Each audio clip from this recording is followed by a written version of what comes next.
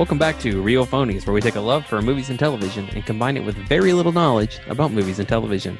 I'm your host, Christian. Join me and my co-host, Joseph. Yellow. And Jehu. Cacao! Back again, doing something we haven't done in a while. I like these. I wish we'd done more.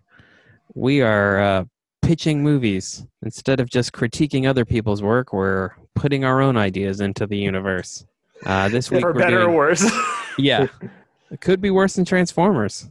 I'm sure we'll still critique each other's ideas, so there'll still be negativity. Yeah, we can't help it. That's our natural Right. state of being. All right. But this week we're doing DC movies.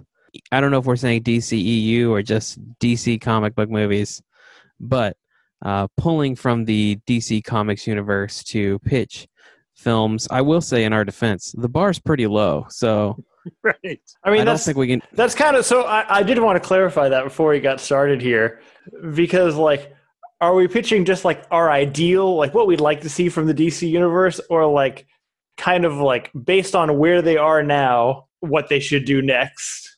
I didn't think at all about what they've already done. Okay. My ideas are based on what they've already done, but I tried to steer away from what I would usually do with this sort of thing, is try to guess what dumb idea they would have next. So I tried to come up with ideas I would like for them to do. I did have one of mine, and if we were cool starting, we could start with this one. One of mine is a I can't. It's not connected, but it wouldn't work without the DCEU currently existing. Like like we can't ignore that it's there. And I was my first is a New Frontier movie, and whereas like New Frontier as a concept and as a comic is kind of a rebuttal of like overly gritty, really dark comics, I think the New Frontier as a film could be a direct rebuttal to what the DCEU has currently been. I also think you could play almost as like an allegory, not an allegory, of a parody of the MCU so far. Like it could play into some of the things that made the MCU so strong, which is some of that inspirational, family-friendly, very Captain America kind of ideals. In my version of the movie, Martian Manhunter would be the main character, and it would actually be probably, instead of more so than a New Frontier movie, be a Martian Manhunter movie, in that it's his introduction into this world and how humans are violent and distrustful, and it really highlights the need that we have for inspiration and for how heroes can inspire us to be better, but that we should be realistic about our heroes and what they are. And I think there's one thing DCU DC does in general over like Marvel Comics is that, you know, they're godlike powers with human problems. I think you still include those human problems, but you don't overemphasize them maybe like the DCEU currently has. As for cast, I know it's overly used on this podcast, but I'm voting Idris Elba for Martian Manhunter. Idris Elba is such a great pick for Martian Manhunter. It's a dead fit. Good. Yeah, that's my first one. Thoughts? You guys can critique me and tell me I'm wrong. Well, first of all, so would you? You're actually proposing to set it in the time frame, correct? Yeah. See, that part's not so set for me. I mean, it could be. Well, because it could kind of be like a soft reboot almost. Because you could do it in that, but you could also set it now and hit a lot of those same sort of themes, because a whole lot of now is similar to the themes in that, you know? Yeah. What was the original one set? It's set in the 60s, you know, and, you know... like right after the Korean War, right? Right. The Cold War plays prominent in it. The civil rights struggle plays prominent in it. And I think making Martian Manhunter the main character is a great idea. You know, because that gives it almost a like Star Trek-y like nature of man feel to it. You know, having this outsider look at these guys and be your sort of point of view character. And I think in a lot of ways this could, like, even though it's a very different tone than a lot of the DC movies they've done so far, it could be done in the way they seem to like, because a whole lot of how this story is told is sort of cut up scenes of just, what's going on with each character as opposed to a continuous narrative of them all interacting with each other. And you could do those sort of Zack Snyder-y sort of video game cut scenes to, tell those little parts of the story. Yeah, no, for sure. I do think that if I were to imagine it as a movie, it would probably be a little more narrow in scope. I don't know that I want to do like a full Justice League movie. Like, I definitely would want these things from Martian Manhunter's perspective. So maybe more so knowing kind of to what you're talking about. We introducing these characters, we knowing that they already exist in this world, and maybe you could set it within the current DCEU timeline, so you don't have to introduce them, and then have him almost go through an interaction with each character, like something happening where he does have an interaction with the Flash, or something, where he does interact with Superman. And it's not necessarily a full Justice League movie as much as it is this guy being introduced into this place and learning his place and his role in it by looking at both the people and the heroes that currently exist. Well, and it'd be a sharp way to do it in a way that I don't think has been done, which is instead of doing a origin story for each character, you have a point of view character, and you have a reason to learn what each character is about through this guy learning what each character is about. Yeah, right. Exactly. Yeah, no, definitely. I also like this because it is kind of an easy way to have like a narrative counterpoint to kind of the dark storytelling that the DCEU has been so far, in a way to like one of my favorite moments from at least the animated adaptation of this one is the justification that it gives for Batman to essentially get a Robin, which is where Batman is like fighting this evil cult and is trying to save a young boy that's been like taken by the cult, and the boy is scared of him, and he has like this internal struggle about like I wear this costume to scare criminals, but not to scare kids. This isn't the point of why I do this. And I like even in that's such a small moment in that story it's Martian Manhunter's story. I think that's just a great simple justification for why it's good to have a Robin in the story, why he's makes sense, and kind of is like there is a too far, like we need to remember why we're actually in the business of like saving people and inspiring people and that kind of thing. Yeah, you guys nailed it. Thanks for understanding.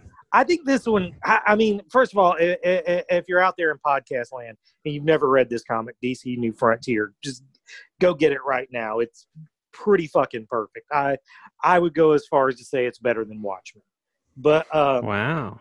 Yeah, I really love, and I love the time frame it's set in. I love taking a serious look at the, instead of like a serious look at like the Silver Age, like origins of it, but not like updating them, like doing it during that time, which I'm not saying the movie would need to be that, but I like that about the comic.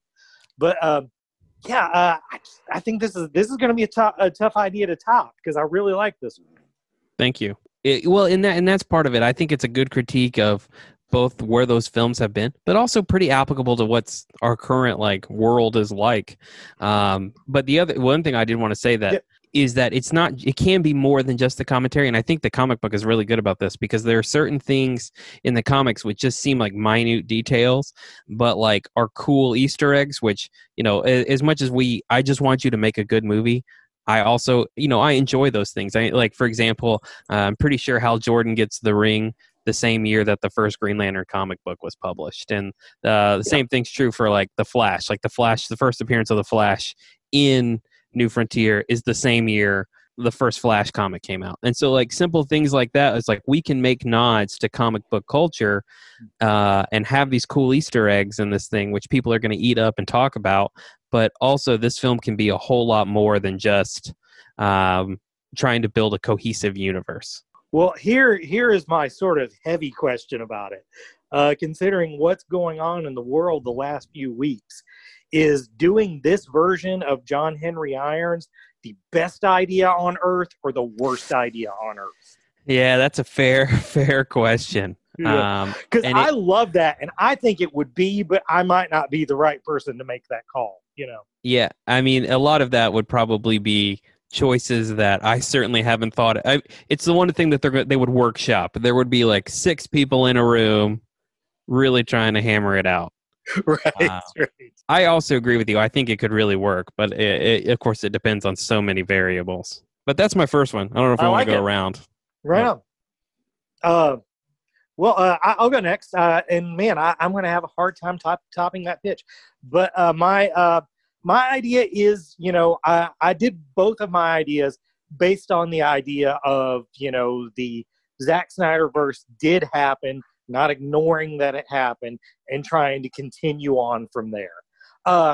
And I think the big idea on how to reset that, everyone always goes with is Flashpoint. And I think Flashpoint's a terrible idea for doing that, because Flashpoint's exactly the kind of comic book storytelling that the Snyderverse is. It would just be fixing a thing with the exact same thing, just with, super dark, overly serious, overly dramatic stuff. So I think, and this is one of those things that when the Guardians of the Galaxy was such a huge success, I don't understand why a movie for this wasn't greenlit the next day. But my pitch would be for a Legion of the Superheroes movies. And for anyone who's unfamiliar with that concept, the Legion of the Superheroes are a group of teenage superheroes in the 30th century that, have been more rebooted than any characters of all time. But the best version of the premise is that, they were inspired by the idea that in the 20th century, Superboy has existed. And even though he was a teenager, he had still, because he had these abilities, he had decided to fight for what was right. And that's what they decided to do. And the Legion is really known for having this super large cast. Like, it dwarfs the X-Men's cast. That's how many Legionnaires there have been over the years. And, some of them are, pretty generic, and some of them are pretty clever. There's, as far as power strings and stuff, like, for instance, one of my favorite ones from a power standpoint is Ultra Boy, who has all the powers of Superman, but he can only use them one at a time. So, like, if he flies, he doesn't have super strength. If he has super strength, he's not super fast, that sort of stuff. And my pitch for it would be, starting with that same premise, that these guys in the 30th century are in a museum and learn about the legend of Superboy, and they decide, well, we want to do that too. Because also the thing with these is, most of them don't really have power origins. They're just all from planets where everyone has that power. So they would be in this museum, they would find out the legend of Superboy, and they would decide to assemble a team. So, I think with that, it could have sort of a J.J. Abrams Star Trek aesthetic, to sort of futuristic, but with a look of like the 60s version of futuristic, just, with modern special effects. I would say probably, even though the team is usually huge, maybe limited to 6 or 7 members. But an essential one would probably have to be Brainiac 5 to tie him into the modern day DC universe. Brainiac 5 is the descendant of the Superman villain Brainiac, who I think has always been a natural choice for like the next Superman villain, but they've never got to him because it's really hard to take the name Brainiac seriously. He's sort of creepy Galactus, but that name just cuts him off at the knees. But I think if you introduced it in this sort of almost sillier place, you could then go back and do Brainiac in the past as his evil ancestor, and basically you'd have an anchor for maybe this won't be as stupid when we see it. I mean, the irony is the name Brainiac only sounds stupid because it came into pop culture and got used in pop culture so much because it was popular from the Superman comic. That's true. That's a good point. But my loose premise for the story would be that they get together, they fight some, because also Legion of Superheroes can also be topical, because one of the things they, a lot of the Legion stories have been about xenophobia and stuff like that. And, there are people who want the United Planets, which they represent, to exist. And there's people who want to live a more isolated, existence on Earth where aliens aren't allowed and stuff. So I would say have them fight some sort of threat along those lines. And something maybe happens at the end of this movie where they decide, maybe even it's a discovery of Brainiac in modern times, where they decide we have to go back to the past and get Superboy. We have to get Superboy to come help us, only to at the end travel to the past and find out that Superboy never existed, because this version of Superman was never Superboy. So by going to get him and taking him to the future, they then thereby make him become Superboy, thereby changing the DCEU. When you come back to it, maybe that's why Superman's a lighter tone. Maybe that's why Lex Luthor's no longer a wacky Joker-esque teenager. That's I just think it's a better jumping off point for rebooting the universe than Flashpoint. I don't think the world needs Flashpoint at all right now. I think that time is well and truly past. So I'm game for almost any other alternative for an in-universe reboot. The only thing I liked about Flashpoint was the idea of Jeffrey Dean Morgan as right. Thomas Batman, but everything else about it seems stupid. Flashpoint makes me hate characters that I really like, and I don't want to hate them. And the DCEU kind of already does that, so it seems like a terrible combination of things. And I do appreciate, Jehu, that you started off with, okay, this thing exists. How can I kind of change that and rewrite it? And almost in a in-game type of thing, like we're going to do something in the future to kind of help us rewrite the past, and then we're going to tell new stories. And I think that would be a intelligent way for Warner Brothers to continue what they've already done with people. Because again, you've talked about a ton that the casting is good. It's great in these things. So how can we move from the tones and stories we've already set into place? Okay, well, let's just do this like funky time travel movie, and now we're going to say from here on out, it's different, which is a very DC Comics thing to do. Right. Boy, it's like their main move. It's like their one move. And I mean, it's not like audiences aren't prepared to accept that. We get it. I think that's very achievable. Let me ask you. Go ahead. Oh, go ahead. Well, I was just going to say, also, I feel like it makes like a like ripple effect. If Superman starts being Superboy when he's a teenager, does his dad even die in a stupid tornado at that point? Yeah. Maybe if it changes the whole world's view on superheroes. Maybe that's why this Batman has 6 or 7 partners, stuff like that. Who would you cast as Superboy, as a young Superman? That's the thing. I got casting for none of these guys because, I feel like everybody who would be good at this are nobody yet. You know what I'm saying? That's good. They're going to be young and sexy in about 3 years. Yeah, it was pretty. I was also looking for like younger actors, and I feel really weird Googling that. Show me young, sexy people. I 100% did the same thing earlier when I was thinking about this. Like, well, I'll just Google who's young and sexy right now. I was like, no, I will not. Not do that. The only actor that comes to mind for me is only because I've watched those P.S. I Love You movies is Noah Centineo, who is like the male lead in them. He's young, attractive male dude with black hair. Like he looks like a. I realize you're talking about Superman, but I mean, if you were to cast like Connor Kent, he would be the guy. Like he just looks. He looks like a teenage Superman. But, well, and actually, with Legion stories, he could be both, because the Legion of the Superhero comic cartoon from the Audies had where Superman was a character in it, but also the Connor Kent Superboy was a character in it. So, that you could clone him and have him be both. I dig it, man. I think that's smart. Yeah, it's a good idea. Joseph, give us your half idea. Well, it's funny because I feel like I can make enough out of this. We'll be all right. I've vacillated back and forth on this one, but I still want to stick with it. But I'll explain why I'm not sure about it. But I just feel like a live action Static Shock movie would hit really fucking hard right now. Oh yeah, for sure. For those who didn't grow up, I mean, I'm sure there were readers of the comic prior to it becoming a show on.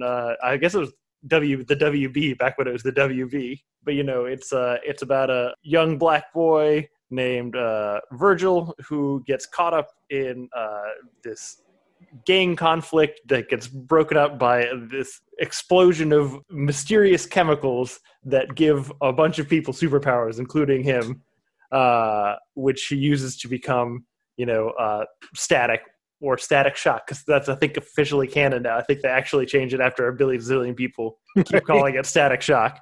Right.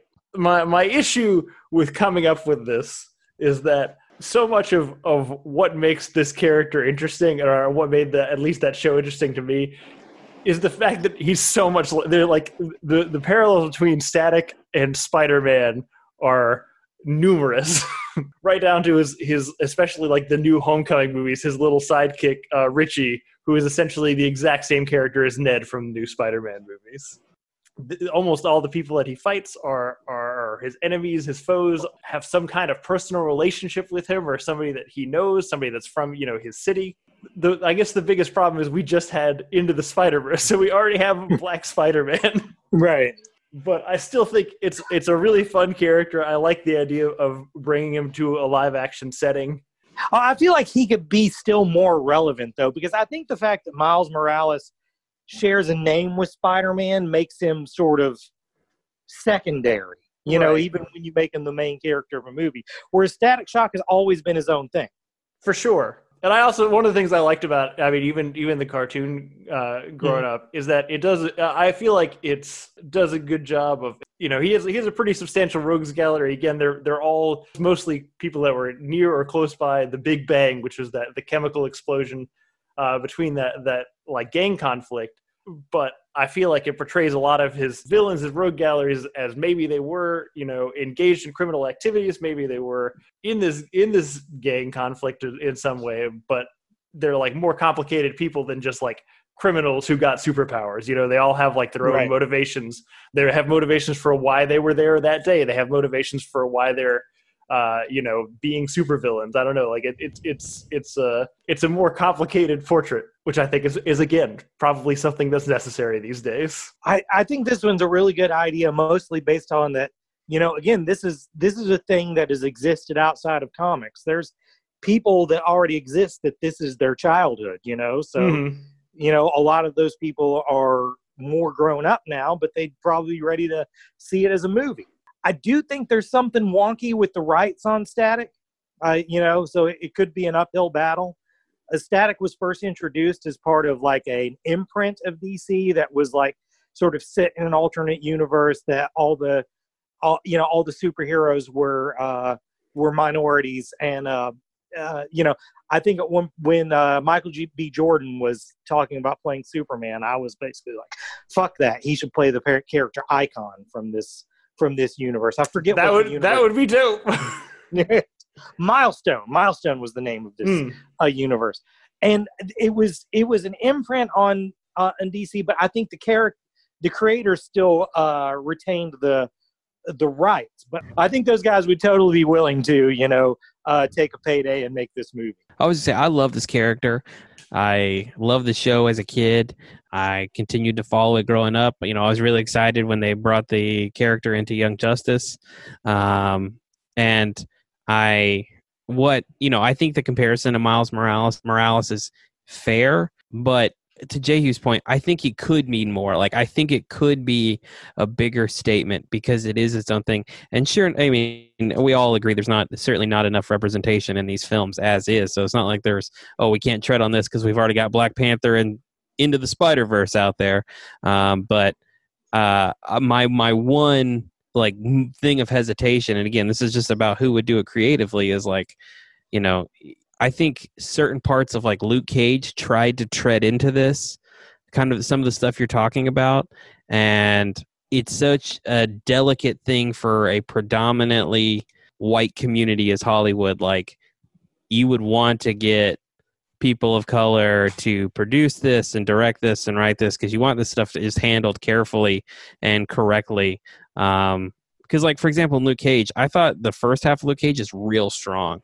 But that second half, it kind of just gets wonky and zany. And I think part of that is, like, a combination of trying to, like, handle street stuff with superpowers. And you just want to find the right creators for it because you want to do that stuff justice because it deserves to be told correctly. Other thing I want to see every single trick-or-treater at my door in a static outfit.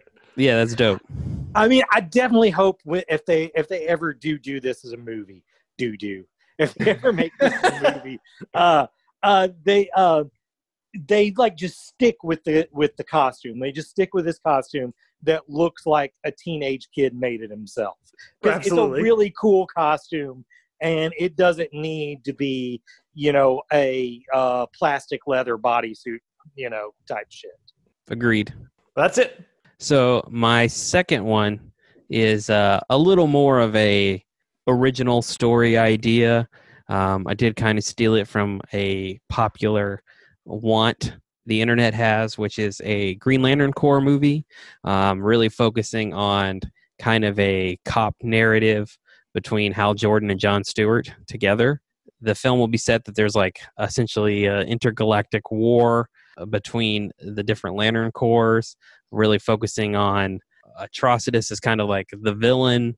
It's Green Lantern Corps versus Red Lantern Corps, and over like a series of events, it seems like Hal and John just are always 2 steps behind, which leads them to believe that there is someone betraying them within the Corps, which of course would be Sinestro. So the first film would be, these 2 guys versus Atrocitus and the Red Lantern Corps, setting up hopefully for a Sinestro story later on. The cast for it, I would like John Krasinski as Hal Jordan. I'm into that. Leslie Odom Jr. as John Stewart. If you guys have never seen Hamilton, he plays Aaron Burr in Hamilton. He's incredible. Right. John Bernthal as Atrocitus. And my Sinestro is Viggo Mortensen. Yeah, all right. Oh, that is real good. Because, I mean, he has a sort of alien jawline anyway.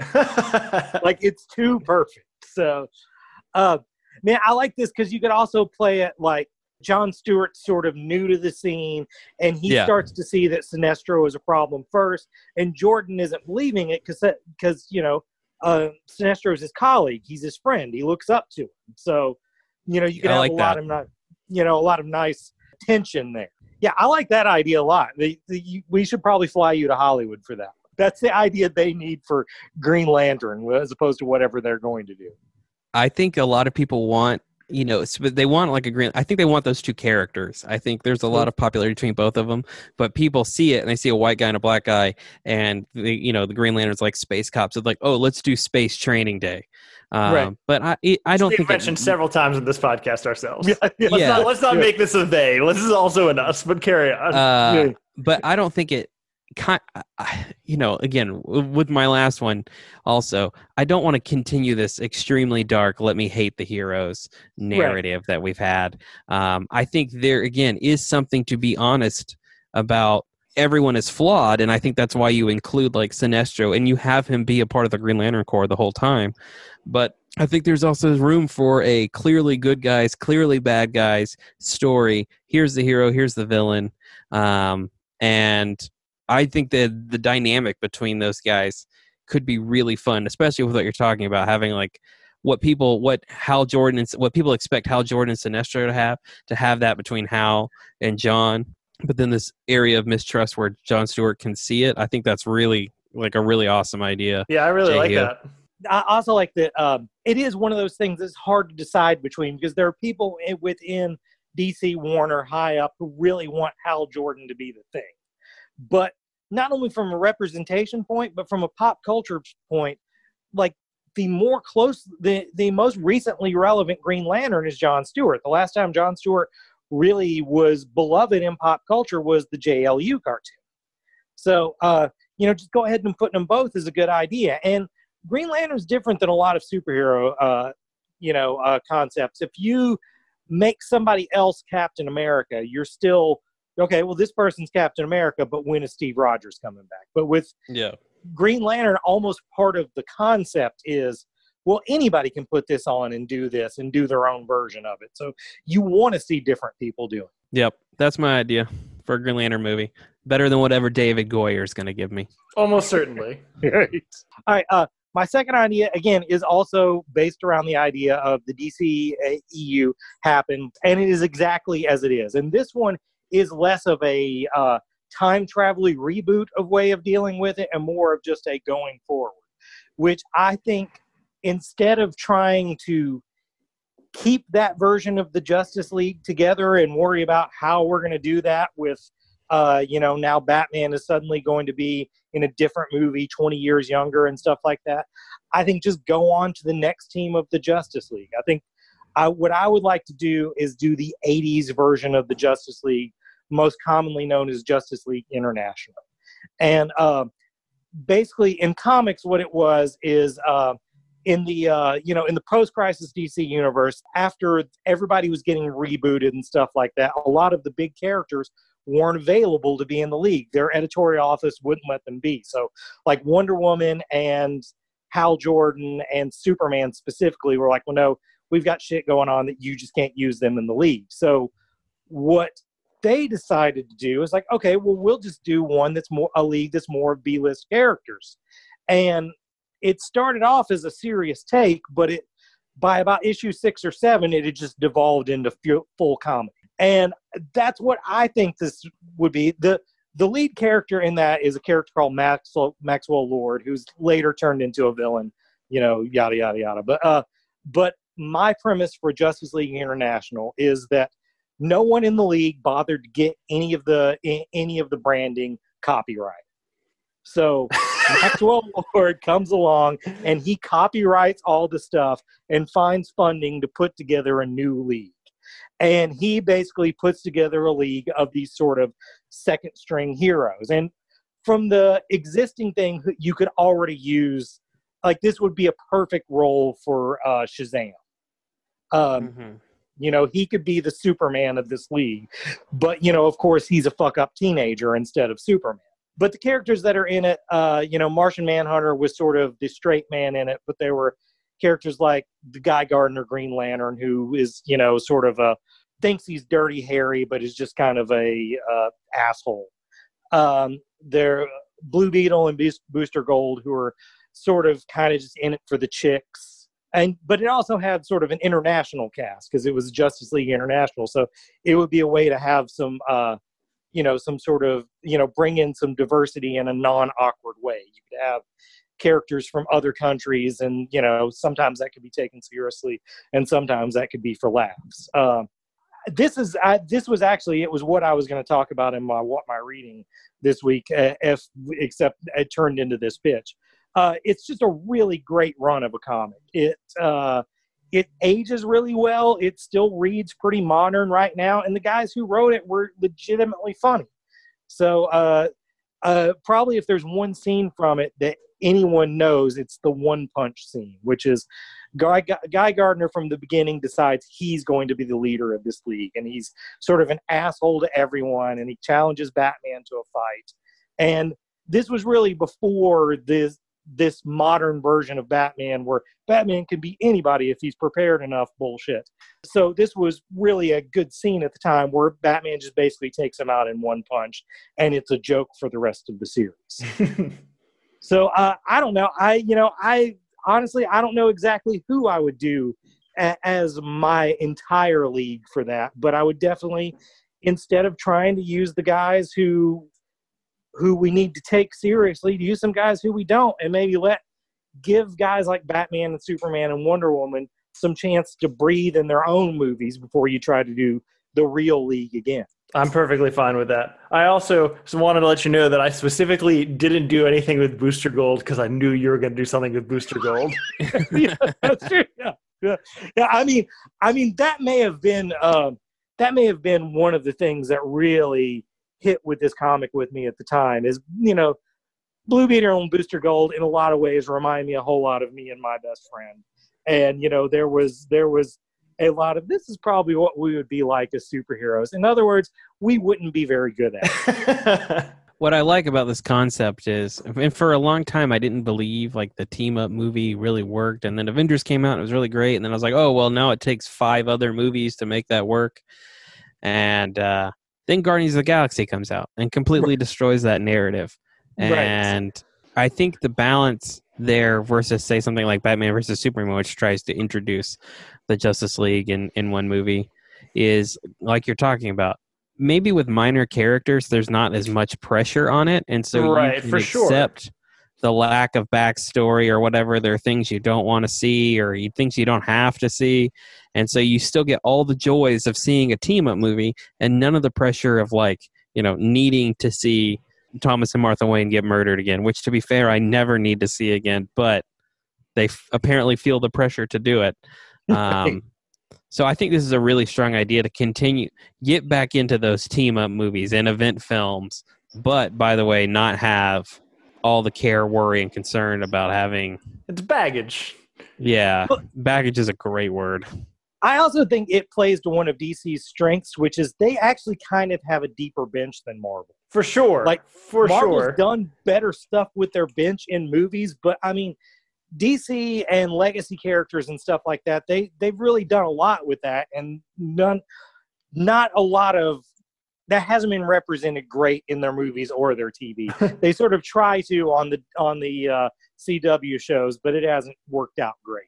Yeah.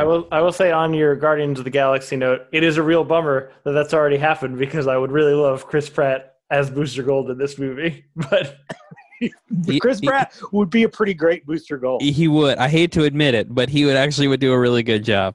Yeah. Which Booster Gold is kind of like reverse Peter Quill. Like we're taking Peter Quill from the 80s. That's a good point, actually. Yeah. Taking Peter Quill from the 80s and insert him today. Booster Gold's from the future and inserting it today. Like, Right. That's funny. Do you guys, Joseph? Do you have another one? I do have one more. Oh, okay. Go ahead. I'm surprised. Thanks. I also have at the very end. I was thinking of, because a lot of what we talk about with superhero movies is that for quite a long time they haven't just been superhero movies. They're kind of genre crossovers with like superhero with some other kind of genre. So I was trying to think of genres that I'd still like explored, and then I was also thinking of directors that haven't done a superhero movie that I would be interested to see.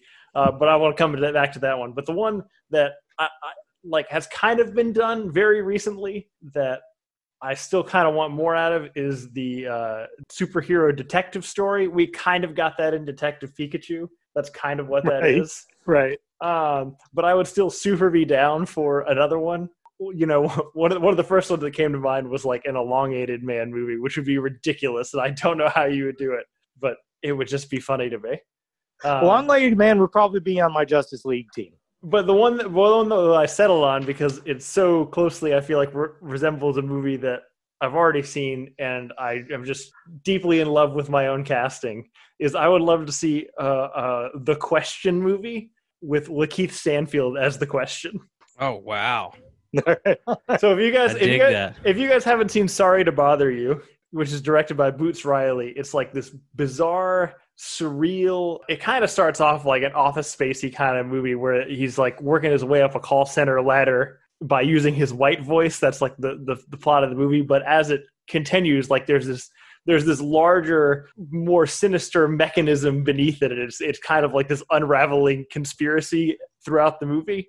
And Lakeith Stanfield is he's just perfect for this because he's perfect at that, like kind of not crazy, I don't know, but like he doesn't seem all the way there, but I just feel like that would be really good for the whole. At least my experience with the Question is, he's supposed to be this brilliant investigator, this brilliant detective, but he's also kind of a tinfoil hat guy. Right. But just the tinfoil hat, a lot of the tinfoil hat stuff that he uncovers might actually be true. And so I just love this pairing. I don't know what the story would be. I don't know what grand conspiracy would be uncovered. I'm sure there are plenty of options that could be explored, but as soon as in my mind I thought of Lakeith Stanfield as the Question, I could not put that on my list. Well, I think a strength of using like a secondary character like his is with the Question, you could do an edgier, and I don't mean edgier as just dark and gritted teeth. I mean like take more chances with a Batman story if you weren't using Batman. Mm-hmm. And him being a detective and a superhero and stuff, you can kind of you could kind of do some of the things like, well, here's what I always wish we would have done with a Batman story, but you can't do it because this is a big part of our corporate revenue. Yeah, and I would absolutely it would require to have like these surreal, fantastical elements that, you know, he would experience by himself that he would have to like explain to other people and they'd be like, no fucking way, you know? Right, like basically like a Michigan J. Frog sort of situation where I don't know only what that he is, sees, but yes. he's the frog from Warner Brothers that sings to the one guy. Okay, yeah, exactly. Yeah. Yeah, when you said this, you talking about, I think Jay here, you said Batman villain. I thought do quarter vowels, but take Batman out and put the question in instead. I think that's really solid, actually. I like this idea. I like the casting. Something I think Hollywood has kind of moved past that is this like being afraid to show your lead character thing. You know, that was like why Tom Cruise turned down Iron Man, was he didn't want to wear a mask. But I think things like The Mandalorian, I mean, superhero in general, but like The Mandalorian is a great example. You see Pedro Pascal for like 2 minutes in that thing, Right. but but yet you can market Pedro Pascal as The Mandalorian, even though he probably he was like, you know, in the armor for like 5 days of filming. So I don't know that that's a fear anymore. And I think that plays, you know, the time is right for something like that. 10 years ago would have never happened. But now we don't feel the pressure of it anymore. It was a stupid rule to begin with. So you can take an up and coming star like Lakeith Stanfield. I say up and coming. I was about to say, I think he's already come up, but yeah, he's the lead in a new Nolan movie, so he's probably already there. And you could cast him in this big role, or maybe not big role, but in a superhero film, and you don't feel like you're losing out, you know, by having him there. I like it. Thanks. I forgot the whole point of what I wanted to talk about with this episode. I don't even have anything else for, but if we're gonna pitch DC movies, of course I want a Constantine too with Keanu Reeves. Just even older and more tired and more over it. I have never been so wrong about something about my original feelings of Constantine. That's a great movie. I hated it at the time. Like I was just so opposed to Constantine being an American. But that's a great movie. Yeah. It gets a lot right, I feel like. Yep. It's super fun time. You say Constantine, are there other characters you guys thought about doing, developing a pitch that you didn't go with?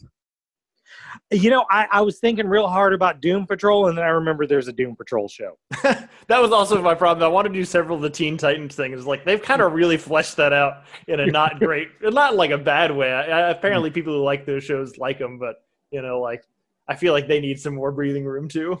All the Teen Titans and Teen Titans spin-off-y kind of things. I kind of felt that way about Bane. Like I was like, man, Bane's such a cool character, and I really don't feel like we've gotten like a really good interpretation of him on screen yet.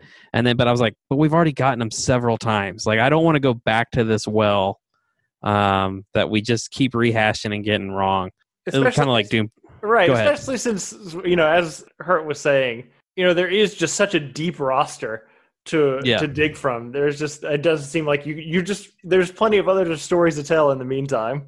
You know, one of the others I didn't really flesh out as much either, but I would like to see a Robin movie told from the point of view of Robin. Like he's not Batman's assistant. He's the main character.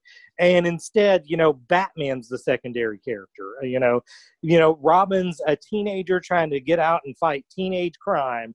And, you know, his dad, who's trying to keep him in line, is the world's smartest asshole. Like, I think that could be a pretty fun movie. Yeah, Robin's a character. I'm shocked we haven't got more of on film. Like, they just don't touch it. He's probably in top 5 most recognizable characters. It's Batman, Superman, Spider-Man, and then probably Robin, probably even over Wonder Woman. So I think Chris Nolan, by just implicitly ignoring him, has made Robin not cool for an entire generation who thinks that Chris Nolan is cool. Yeah.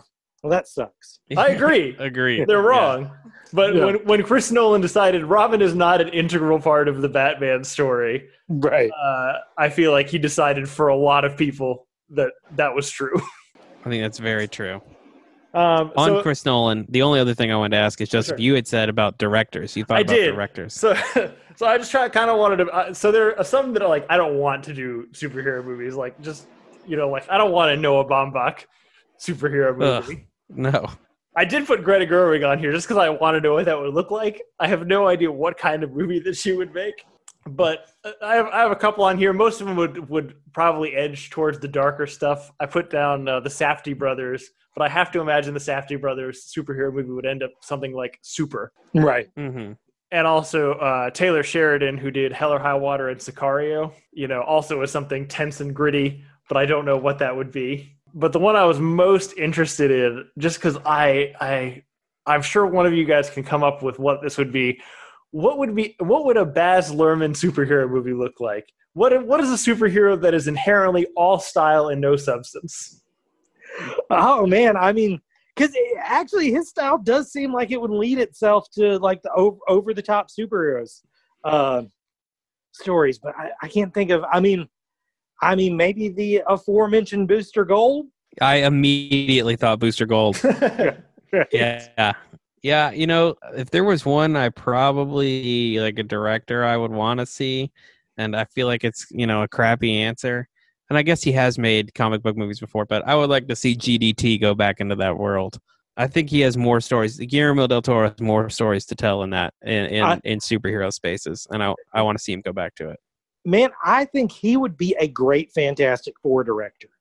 That would be really fun. When his version of Hellboy was really Kirby Fantastic Four-y. Like he sort of leaned more on the universe is huge and incomprehensible, and that's fucking awesome.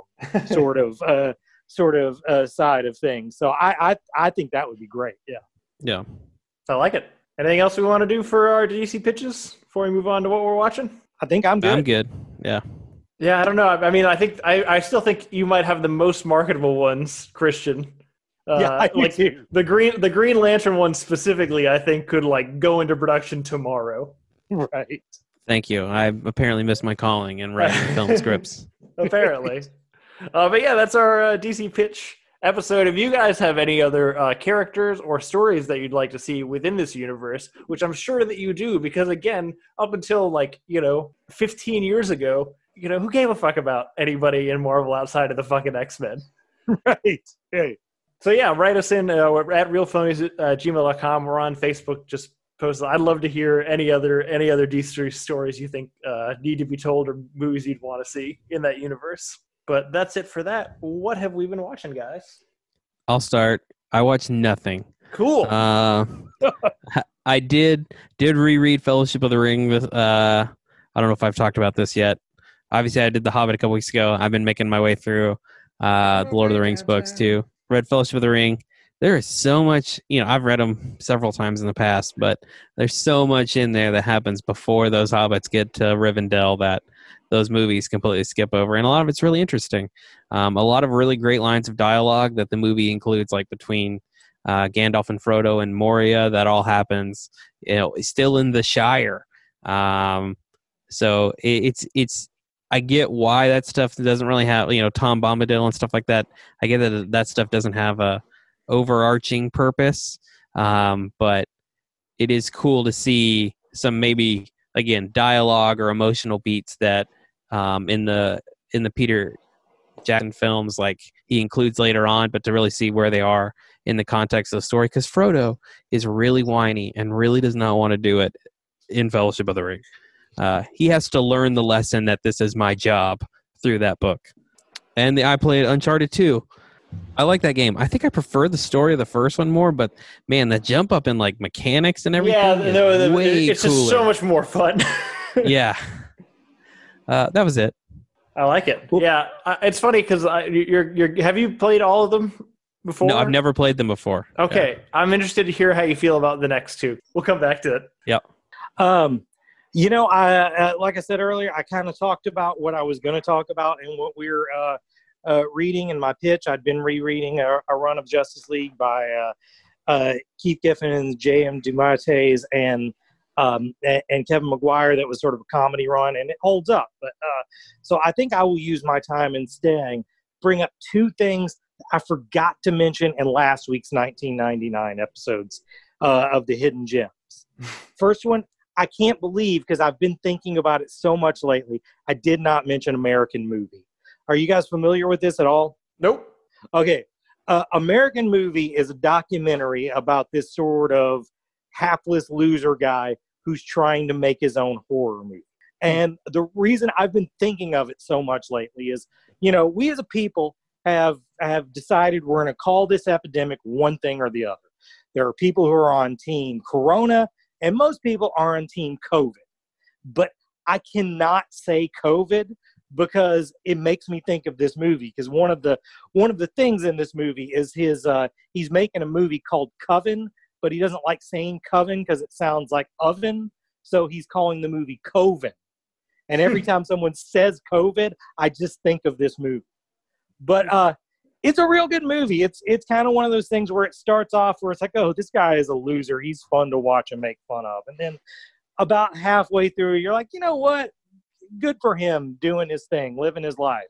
And by the end of it, you kind of envy him. This is a guy who's found his way to be happy. I highly recommend it. American movie. Other one from 1999 I wanted to bring up was a movie called Ghost Dog, Way of the Samurai, starring Forrest Whitaker.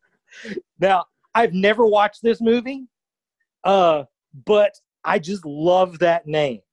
Ghost Dog, Way of the Samurai. And it stars Forrest Whitaker. I for some reason, when this movie came out, I just thought that was the most fun title for a movie ever. And I think it's like, how Desmond had the one Charles Dickens book?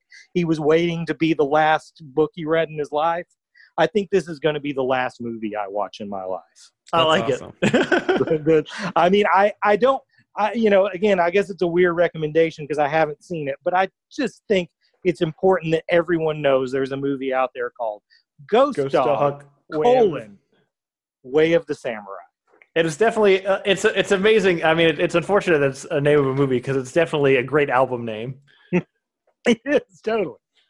That's all I got. I like it. Well, I've been watching a lot this week, though a lot of it was one show. I started and finished HBO's The Outsider this week. Did you like that? I really liked it. Otherwise, I wouldn't have finished it this week. Right. I liked it a lot, too. Yeah, I mean, it's the first two episodes are directed by Jason Bateman, and they're excellently directed. And I'm like, I know he did Bad Words, which I also like, but should Jason Bateman be directing more? Is this a Maybe thing? he should. But yeah, I mean, it's just, I forget how much I like those murder mystery things, and I also like the supernatural murder mystery thing. So it checked a lot of boxes for me that I had forgotten that needed checking. Go ahead. That first episode is really good because me and Sarah were sort of at odds when we started watching that because she wanted a new show and I did not want a new show. I'm kind of sick of shows. But we watched that first episode and it was so good. I was like, well, fuck, now I got to finish this. Yeah. It makes me I need to go back and I want to watch The Night Of now because I still haven't seen that either. I know it is not supernatural, but I just like those murder mystery things. I'll do want to also say this is a spoiler. Have you seen The Outsider, Christian? I have not, no. Okay, then I'm not going to talk about it with you, in case you ever watch it. Yeah, because you should. It's really good. It is. I go ahead. I think it gets mixed reviews from people. Me and Sarah were talking to some friends about it, and none of them had liked it, but I really liked it. I think a lot of people have the same experience. Well, my dad had a roller coaster experience where he was super into it. And then he got a whiff that there was a supernatural element to it. Right. And then he was out on it, but then he finished it. He's like, oh, no, it's really good. You got to finish it. Which I get it. One thing that also Sarah came to this conclusion while watching it, and I thought it was a solid conclusion. You can fix a whole lot of what's wrong with Rogue One if you switch Mendo and Hannibal's roles. Oh, sure. Yeah. Because Mendo is way better at being endearing. You didn't know that at the time, or at least I didn't, because I'd only seen him as assholes. But he's really good at being endearing, and really, Hannibal's only good at being sexy, cool, and kind of evil. I don't want to get it back. I can't help it. I'm starting it. I don't want to get back into relitigating Rogue One, but not using Mendo's unhinged intimidating was such a fucking waste. I'm not saying he doesn't, he doesn't fit like the cowering toady bureaucratic type. He's fine at that. But that's you're not maximizing your opportunities there. Right. That's it for that. this Friday, I'm starting a new ritual. We're watching a Ghibli movie every week until I stop doing that. But the wife and I watched Spirited Away. Great movie. I don't have anything bad to say about it.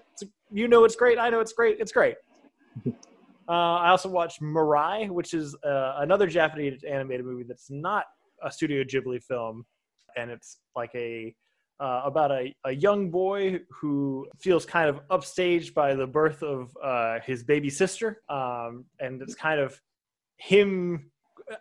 It's unclear exactly how magical it is, but kind of him coming to terms with that through the course of several magical adventures with his own relatives, but at different points in times. Like he'll meet his great grandfather when he was, like in his 30s, or his mom when his mom was his age, or those kind of things. But it's fun. Both like it's a fun, fantastical adventure, but it's also kind of just this fun concept to like get to know people in your family like at different points in their life than you've known them. So I really liked it. It was really charming. Though I won't say it sells you really hard on Parenthood. And then the last movie, I have to make sure I pull up this quote. The last movie I watched, which was a mistake because I know in my heart that I'm going to watch Ad Astra this week, was the indie sci-fi movie called High Life, starring Robert Pattinson, because I'm determined to stand for Robert Pattinson, even though no one is fighting me on it anymore. And I wish, so after every movie, I go on IMDb and read all the trivia for that movie. That's like my thing. I wish I had read this before I watched the movie because it would have changed my decision. This is from the director about what this movie is about. The film is about sexuality, not sex. Sensuality, not pornography. Sexuality is about fluids. As soon as sexuality stirs within us, we know it's all about fluids, blood, sperm, etc. I thought if we want that fluid subtext to work, we had to reduce the sex act to masturbation. I forbade myself any naked scenes, no erect cocks, no gaping pussies. We did it another way. High Life speaks only of desire and of fluids. The film shows many taboos about our own bodies, about intimacy, and around, of course, incest. It's a taboo, but it exists. So I will never watch this movie. That's right. That's the right answer. Yeah, that sounds Cronenberg-y as fuck. It is. You know what? It's a movie that's got a lot of fluids in it. I'm not going to argue. I'm not going to tell you it doesn't. I don't think it's actually. I don't think it's like bad. I get what was going on. It was just not what I was looking for, and I didn't have a good time with it. I do really wonder why it had to be in space. There was really nothing about it that was particularly space dependent, I felt like. I just feel like she read an article about a black hole once. It's like, oh, what if I just had a movie there? But look, first two, Spirited Away and Mirai, better than Transformers. I can see how you could watch this movie and feel like it's better than Transformers just because it like elicits a reaction, but fuck, man, I don't recommend it. It was worse than Transformers for me. Is there any reference to the champagne of beers in it? No, there's not. Because it seems like it's called High Life. It's about fluids. You feel like you have to work that in there somewhere. Oh, also, this is a non-spoiler, but one of my favorite things in The Outsider, and I'm not even a Stephen King connoisseur, but it was the other Stephen King references that they made, or even like intentional not Stephen King references that they made. At one point, they're talking about a car that mysteriously gets from one city to another city, seemingly without a driver. And one of the guys says, "What are you talking about? Like a ghost car?" And the other guy's like, "My mom, the car." And I was like, "Is that what I was expecting?" Of course you're expecting Christine, but they don't go that direction. And I really appreciated that. But yeah, that's it. That's all I've been watching. Yeah. Before you ask, there's no plan for next week. Yeah, that's fair. So next week, we'll be back. With ourselves and our delightful personalities. I don't know if they're actually that delightful, but if you listen to them, I assume that you think that they are. And that's really all that matters. Join us next week for us and some kind of movie bullshit. If you want to get in touch with us again, I love these pitch episodes. It always stresses me out before we start them, but I really like, kind of the exploration we get into once we get started. So if this has sparked any other ideas in you guys in a DC Universe movie, please send them in. We'd really love to hear them. We will read them out on air and talk about them ourselves if you got them.